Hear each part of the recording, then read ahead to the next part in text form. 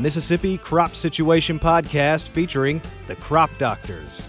Good morning from the Crop Doctors Podcast studio in Stoneville. The boss is here with us, Dr. Jeff Gore.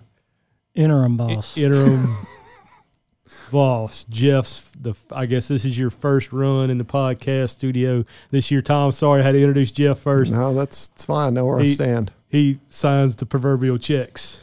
He does. So, no, that's still way above my pay grade. He signs all the other ancillary paperwork that occurs on this station. And then Hunter's over there too. Hunter, what's up, man? How are y'all? We were sitting around, Tom and I were this morning in my office knocking around topics. And this is a topic we wanted to get some content on, kind of dive off into. Don't know that we can cover this thoroughly with one episode, but we just want to talk about resistance in general. Tom's a plant pathologist. I'm a weed scientist. Jeff's an entomologist. Hunter's a weed scientist. He's the rice agronomist, but he's got a long background with weed science. So we decided to get everybody together, and we're just going to talk and see where it goes. And I teased Jeff, but Jeff, we're really happy that you're the interim director. Don doesn't take the teasing too good. Look, I got thick skin. I can handle it. I get backlash from the Don teasing, so you gotta understand that. You gotta tease Don strategically. Well, just be careful. Don may listen to this. I mean, we know that Angus probably won't, although he may now in his new role. He may throw a flag we up. know that Angus will not, because Angus has announced that I don't ever listen to any of those. I don't listen to those. I need to ask Jeff a question. I kind of struggled with what to ask him. Jeff, you've been the interim for, 8 or 9 months now, something like that? Since November. How many times have you signed your name in the time that you've been the interim director at Stoneville? I think I probably make about a half a cent per signature at the most. Thank God a lot of stuff's electronic now. Has your signature evolved at all? Have you changed how you do it? No, my signature was always bad, and it's gotten worse. I feel like that's why I asked that. I feel like every time I talk to Jeff, he's signing stuff. Yeah, that's all I do. It's kind of like buying a house. When you first start out on the first page, you've got a real neat signature, and by the end of it, it's just a line through it. By the 40th time, you're just putting an X on there. There was somebody in one of those offices at once upon a time when I continued to go in there to sign paperwork. I just stopped signing my name and started putting an X on there, and they weren't exactly pleased with that. I said, well, keep asking me to sign my name. This is what we're going to do. The thing I've learned the most in a short period of time, and I think it's the same no matter what you do. And I told somebody when I got out of graduate school and started my first job at USDA, I knew exactly what I was going to be doing when I got in that job. And then when I moved to Mississippi State, I knew exactly what I was going to be doing in that job. I had no clue what I would be doing when I stepped up to being the head. And the thing that I've learned is how much stuff I didn't know that I thought I knew. I think you always learn that pretty quick in a new job. Man, I can't even imagine. I mean, this place is big, and there's a lot of stuff, and I know just the bare minimum. Whatever goes on the north end of this farm is basically the extent of what I know about it, so I can't even imagine all the stuff that... Yeah, I've learned how much I was locked into my own little world for 15 years. No question. So resistance is a big deal for us. I was thinking, Tom... I don't know that I don't probably spend about 90% of my time on resistance through the course of the year between Palmer, amaranth, Italian ryegrass, barnyard grass. I mean, all the crops that I work in, we have a major species that's resistant to a lot of our herbicide modes of action. So we definitely do work targeting other weed species and, of course, get calls with other species. But I think most of that work usually has a backdrop of resistance to it. I mean, it's, for example, in soybeans, I can have a really good herbicide program, but if I don't kill Palmer, it doesn't really matter because that's the one that's driving the train is the way I always describe it. And same with barnyard grass in rice. So I think I spend a majority of my time on resistance. And I know you guys have as well. I mean, Jeff, y'all have got a laundry list of resistant insects and problems building in the future too. Yeah, I mean, pretty much everything that we deal with is about resistance. And that's certainly very different with the way insects work through the year, kind of being a compound pest, with multiple generations. We deal with that less in the weed world.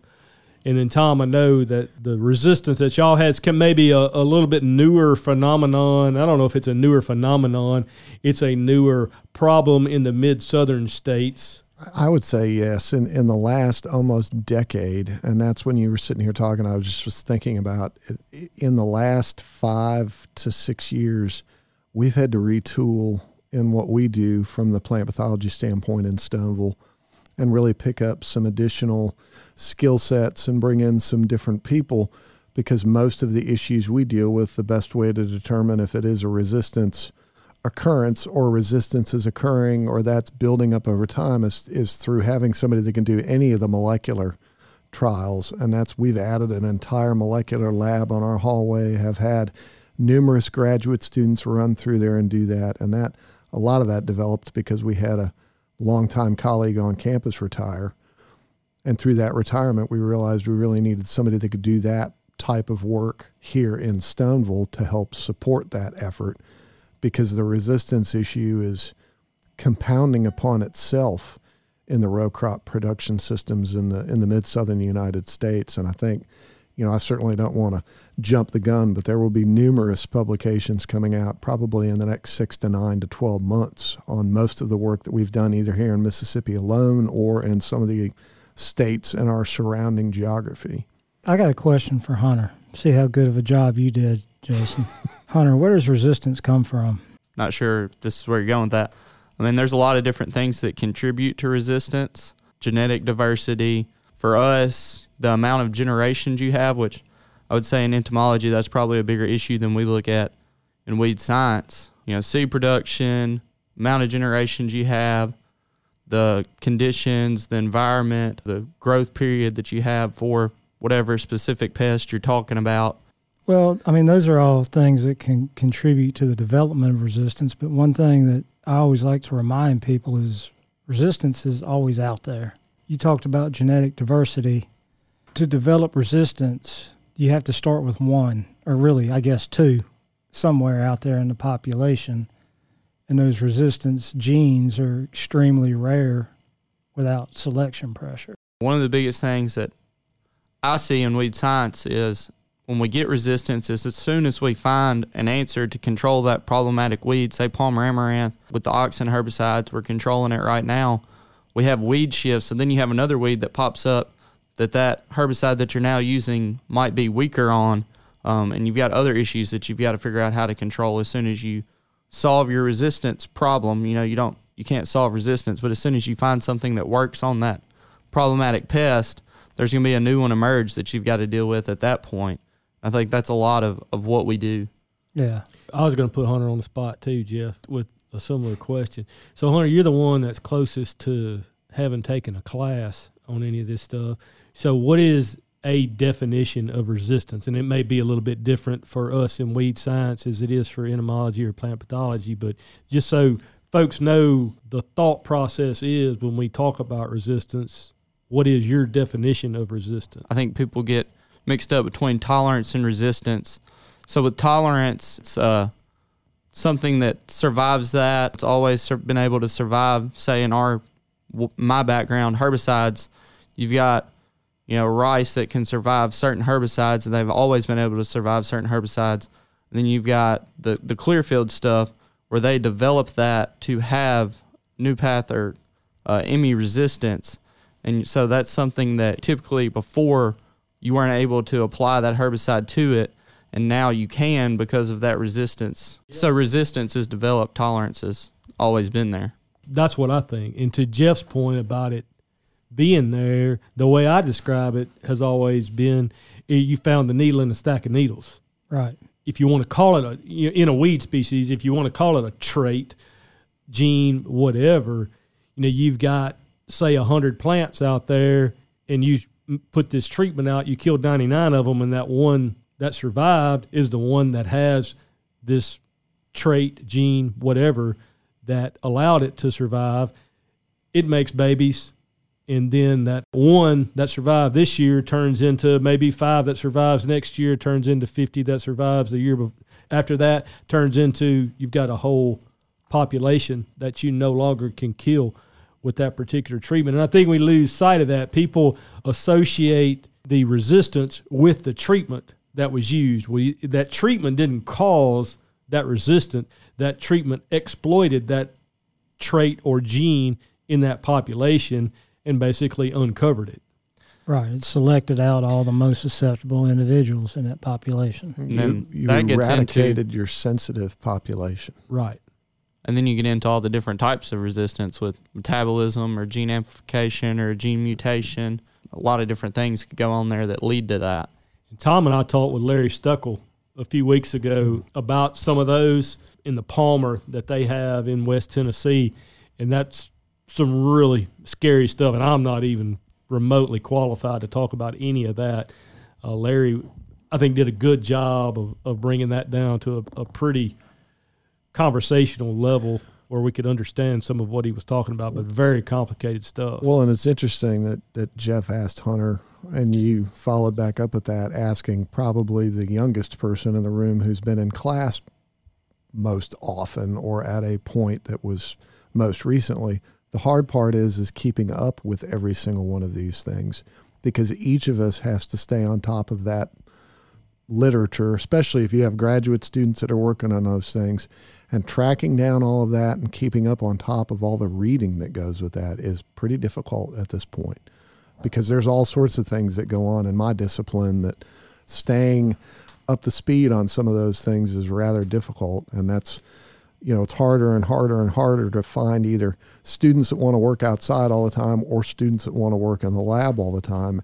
And when you're talking about the resistance issues, at least in the plant pathology world, you really have to have somebody who wants to spend the bulk of the time in the laboratory, because it's all going to be running gels and all the stuff that really talking about that on this podcast will make people glaze over like, oh, wow, what on earth is he even talking about?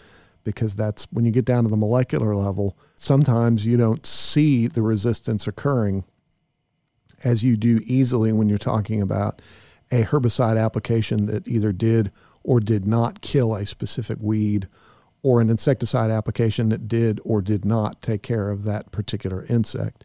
It's something that occurs that maybe you don't necessarily observe regularly, at least in the plant pathology world, from a disease management standpoint, which is really difficult to talk about. You and I talking about Palmer, and then you bringing in some of the pathogens, and we mentioned seed production, the number of seed. My comment was that one survivor out of 100, but then yours is kind of an economy of scale, and the scale for most pathogens compared with a weed or compared with an insect is just not even in the same ballpark. It's so many zeros you can't understand. It's like somebody talking about the national debt when they throw something out there that's $1 trillion. And you have to remember what the difference between a million, a billion, and $1 trillion is. The difference between a million and a billion is 1,000, and the difference between a billion and $1 trillion is 1,000. So what is that, 10,000 difference between a million and $1 trillion? That's big. And quantifying that is really difficult. So when you talk about survivability of a small subset of that population, what's it take for resistance to develop by making a repeated fungicide application in a pathogen population? It doesn't take very much, more than likely, for that to occur in a short period of time. Well, another big issue, like for us, is staying ahead of the curveball. And, when we see something coming down the pipeline that's about to be a big problem, finding a solution for that before we get to that big problem. And, for you and Dr. Gore, I would think that would be a lot harder, because I feel like there's a lot fewer options for y'all in y'all's field as far as there with us, with the amount of herbicides that we have that we can try to combat an issue with. I would say that you're right and wrong about the difference. 9 times out of 10, when we deal with a resistance issue in insects, we see it coming, like you're talking about, and we can have a plan. But then we really have those curveballs like we had last year with fall armyworms in rice that are a migratory insect. We see the same thing with like soybean loopers that don't overwinter here. They migrate up from South and Central America. And so that's a different situation where 1 year we can have complete susceptibility of those pests to an insecticide. The next year they fly up from a different area of South America where they've been heavily selected, and all of a sudden we have a resistant population. That's where it gets really tough to make that call and make those changes from a recommendation standpoint. So when that happens. That's where I was kind of going with that. I feel like we don't get caught like that as quickly, as easily as it can in your field. Yeah. Don and I have always teased back and forth that the stuff I go after, it's rooted in the ground. It doesn't move. And Don's always talking about the critters is the word he uses that y'all chase. They're moving around. And so the way y'all do stuff is very different than the way we do stuff. Another difference is most often in a population, in a weed population, once that population is resistant, it's going to be resistant. Now, I can get the seed bank beat down to a manageable level, but then if we backed off our management and let those numbers increase again, in the absence of the treatment that it was resistant to after several generations, that trait's still going to be there. Of course, for sure with y'all's migratory insects, and they're not all migratory. Right. But that would be a difference. And Tom, I assume in a pathogen population, I guess maybe in a soil-borne pathogen, once it's there, it's there. Yeah, and even if you remove that product, you're not changing the population back to what it was. So once that genetic component has been inserted and then increased over a period of time within that population, you don't change that back. At least that's what we've determined from some of the work we've done. And most of everything we've worked on here has been foliar. And the hard part about it, and I still struggle with this, is that the system of integrated pest management went out the window about 2005, 2006. And now we just automatically apply fungicide applications. And I struggle with the definitions. Lots of people want to call that a prophylactic. And in a prophylactic system, at least in my head, you're making that fungicide application with the intent of managing disease. That would be a prophylactic application. Automatic application is just making a fungicide application and expecting to pick up some yield. You're not even factoring in disease. The hard part about that is the work that we're doing here most recently suggests that now we're developing resistance to within a group of organisms that don't even seem like they're causing much disease, or that they're really not disease-causing issues, and all of a sudden they're resistant as well. That's the part right now that I think is the struggle moving forward, because how are we going to account for some of those things that maybe weren't a problem 10 years ago? What do we do if they become a problem and they're already resistant to anything that you'd put in that field to manage them? Well, and that's like Hunter mentioned with weed shifts in our world. Prickly cider is a prime example of that. We've started using a lot of dicamba treatments in our row crops, soybeans and cotton, to manage palmer, and now all of a sudden prickly cider is a problem. Prickly cider ain't coming in the jug of dicamba. I mean, it's there. It's just dicamba and Roundup is not the best treatment on that particular weed species, and now we've blown it up. We've blown it up in my field. I've never rated prickly cider for years and years, and now the past couple of years, it's just one of the species that we have enough of out there to rate. We have our own example of what you're describing there. Jeff, one thing I thought about, there's some cases in herbicide resistance among some weed species where there's a fitness penalty associated with that resistance. Is there an insect example like that? I don't know of any in weeds that we have around here. It's just certainly not in palmer. It seems like the resistant ones are much more vigorous than the susceptible ones. But is there a case of insect resistance? Yeah, and I was going to bring that up when you were talking about a population reverting back to being susceptible. Well, that's what made me think about it. That's what happens a lot with insecticides and insects or any arthropod is we have several examples where an insect or another arthropod develop resistance to an insecticide. You remove that insecticide, and within a year or two, it's back to susceptible. Spider mites are notorious for reverting back to being susceptible. And it's all because there's fitness cost associated with that resistance gene. If there wasn't, that gene would be common in the population all the time. So, yeah, we definitely see that a lot, especially with spider mites is a big one. I'd say anything we've looked at recently, there's actually a fitness benefit for something being resistant to a particular fungicide. See, I almost feel like that's the way it is with a lot of, at least the weeds we have in the southern U.S. Yeah, and that's even a harder thing to talk about, because then what does that mean? What is fitness for starters means that it's a stronger, it has a, or tends to be more, I'm trying to think of the word. My evolutionary biology wants to say it's fecund, but nobody would know what that word means. I don't even know what that word means. Well, it has to do with strength and the fact that it basically reproduces more, I think, if I'm not mistaken. That was a long time ago. I'll go back to fitness. Fitness just basically is something's either more fit, so it has more ability to survive, or it's less fit. It has less ability to survive. That's basically the easiest way to break down fitness. Well, and that's what resistance is. That's right. right. I mean, in the presence of that selection pressure, those resistant individuals become more fit. That's right. And then in some systems, you remove that particular pesticide application and the population reverts back to something, or it doesn't, because then the benefit is, even in the situation whereby that particular pesticide's not present, that organism may be stronger in the general population. Right. What we typically see, and this kind of goes back to reverting back, is what we see a lot of times with insects and insecticides, is the first year we start seeing resistance. Just say we're taking some type of bioassay and getting a % resistance. That first year, say we end up with 25% of the population that's resistant by September, and then through the winter that goes down. So we started off at like 0.01%. Went up to 25%. Then the next year, that winter, that resistance is going to drop. We might go down to 1%.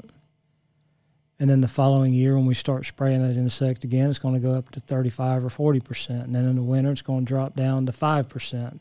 Basically, what's happening is we're not removing that selection pressure for a long enough period of time for that population to completely revert back to susceptibility. And so we never go back down to that baseline. We get close to it, and the lower level coming out of the winter gets higher and higher every year. And it just escalates which over results time. in us being higher and higher at the end of the year each year. And I think we're seeing that right now. I mean, it's kind of a perfect example of what we're seeing with bollworms and cotton resistance to BT. We started off with the one gene, Bollgard cotton. It was pretty good against bollworms, not great, but we had to spray Bollgard for bollworms. It did a lot better than non-BT cotton, but we still had to spray for them. And the frequency of sprays and the frequency of resistance started increasing over time, and then we came out with Bollgard 2, and that number of sprays and the resistance levels dropped because we added another selection pressure in there, in other words, another BT gene. And we were back down close to that baseline again, but not quite all the way down to where we were before any BT was out there. And then that resistance slowly increased over time again, and now we've come out with the 3-gene cottons that have the VIP gene in them, and we've gone back down again. But still, again, we haven't gone back down to that level of susceptibility that we were at in 1996 when Bollgard first came out. So the potential is always there to start developing that resistance again. When is resistance not resistance? When do you get the question about this population is resistant, but it's not, at the end of the day, it's not resistant? We don't have as rigorous of a procedure in entomology as you do in weed science or certainly plant pathology. I mean, we have a lot of people working on the molecular aspects of resistance, but in terms of calling something resistance, we don't necessarily have to have all the molecular work done. The main thing that we call things resistant in multiple ways. So if we just see a gradual change over time based on bioassays, we'll say that we're developing resistance. In an ideal world, we want to show that resistance trait is heritable, that it's passed down from generation to generation. But we can't always do that. in the lab and show that. And so, and we're starting to get some new definitions for different kinds of resistance, field evolved resistance, practical resistance. I mean, it's getting really complicated of what exactly resistance is. From my standpoint, when we stop being able to effectively control a population, we have resistance, essentially. And what we see a lot of times, like plant bugs is a perfect example. We used to smash plant bugs in early season cotton with 1/3 of a pound of orthene. Well, now we're spraying 3/4 of a pound to a pound and still getting by. We're only getting about, at best, 60 or 70% control, but we're still using it and being effective with it from a management standpoint, but it is resistant. Those populations are resistant. We've shown that. But, you know, the interesting thing to that is Gordon Snodgrass, when he was at the USDA, he was like the plant bug bioassay guru. And we started getting a bunch of calls from consultants saying that they weren't controlling plant bugs with organophosphates, with acephate, orthene. And so we were going out collecting all these populations, bringing them back, and Gordon was running them in the lab, and he was saying, nope, they're susceptible. And it took him about 2 or 3 years after those consultant complaints before he could ever truly document that it was resistance with his lab bioassays. I guess the bottom line of that is that determining what is and is not resistance is often a moving target, and it's very complicated, especially in some of the biological systems that we deal with. And I was going to say, for weed science, it can get really complicated too. Environment's always a big deal. Well, you know, was it too wet? Was it too dry? There's certain herbicides that work better at times of day, sunlight, surfactants, rates and timings. There's just a lot of boxes that you need to check in order to be able to say, all right, that particular population of that particular species, it just didn't respond to that treatment. And we know all these other things were good, and this is the one bad thing. Right. You don't always have that information at hand. So I think we have a lot of cases where we think this population is resistant, and maybe it is in another county, neighboring county even, but that particular population's not, and there's just some unfortunate thing went wrong during that treatment where it didn't respond to the treatment. Yeah. I mean, you know, most of our insecticides, especially once we get into July and start watering, we're spraying with an airplane, and there's a lot of things that can go wrong with an insecticide application. Well, another issue is if you get away from the pesticides and start looking at other ways to manage problematic pests, say we figure out a way to manage, you know, a certain weed, or you suppress it with like a cover crop or something from emerging, then that creates a problem for y'all in another way. So you're talking about herbicide resistance in a weed influencing and if you manage it in a different way, disease management. You know, if we've got cover crops, does that give insects something that they overwinter in, create a bigger issue for Dr. Gore maybe to deal with? Oh, yeah, it definitely does with certain pests. Have you seen that with any pathogens yet? I've not seen any of that firsthand, but I know there are groups working on that right now. The problem is most of that's done upper Midwest. Not a lot of that's been done down in the southern United States, and I would imagine with the winter and the humidity and the moisture content in general, that could shift and change things. But that's definitely something I think moving forward we need to consider. The problem is that's not such an easy thing, I think, to really get involved in. I mean, I definitely see agriculture moving in that direction. How we're going to compensate for that from a research standpoint, I don't know. That won't be such an easy thing to consider. I guess where I was going with that is as soon as we address one issue, we find another one that pops up from that. I just would add that if you'd asked me when I started this job 15 years ago how much of a component would be addressing resistance or the development of resistance or how to prevent that, I think I probably would have told you not very much. But I'd never, in my wildest dreams, thought that we would be putting on as many acres, would be receiving particular fungicides and all the rest of that. So I think that that's the portion of the system I think that's going to be difficult to really wrap your mind around moving forward. Yeah, and there's a legislative component, or I say legislative, a regulatory component to it that we didn't even begin to cover. That's definitely going to influence the way we manage these issues in the future. Jeff, Hunter, thanks for taking the time out of your day today to sit down and discuss this. I think this is a topic we probably will have to continue to address, and I'm sure that we need to spend a little bit more time talking about this year. It's always a constant evolving situation. Absolutely. Thank you for having us. Yeah. I'd like to, as the summer goes on, maybe we could talk about some of the problems that we see coming up with these specific fields that we've talked about today. Oh, yeah. I think that's a good point. And our regular listeners, we really appreciate the continued comments and everything else. Keep them up. It's certainly something we continue to enjoy, and we'll continue to bring you up-to-date content as it progresses throughout the season. The Mississippi Crop Situation Podcast is a production of Mississippi State University Extension.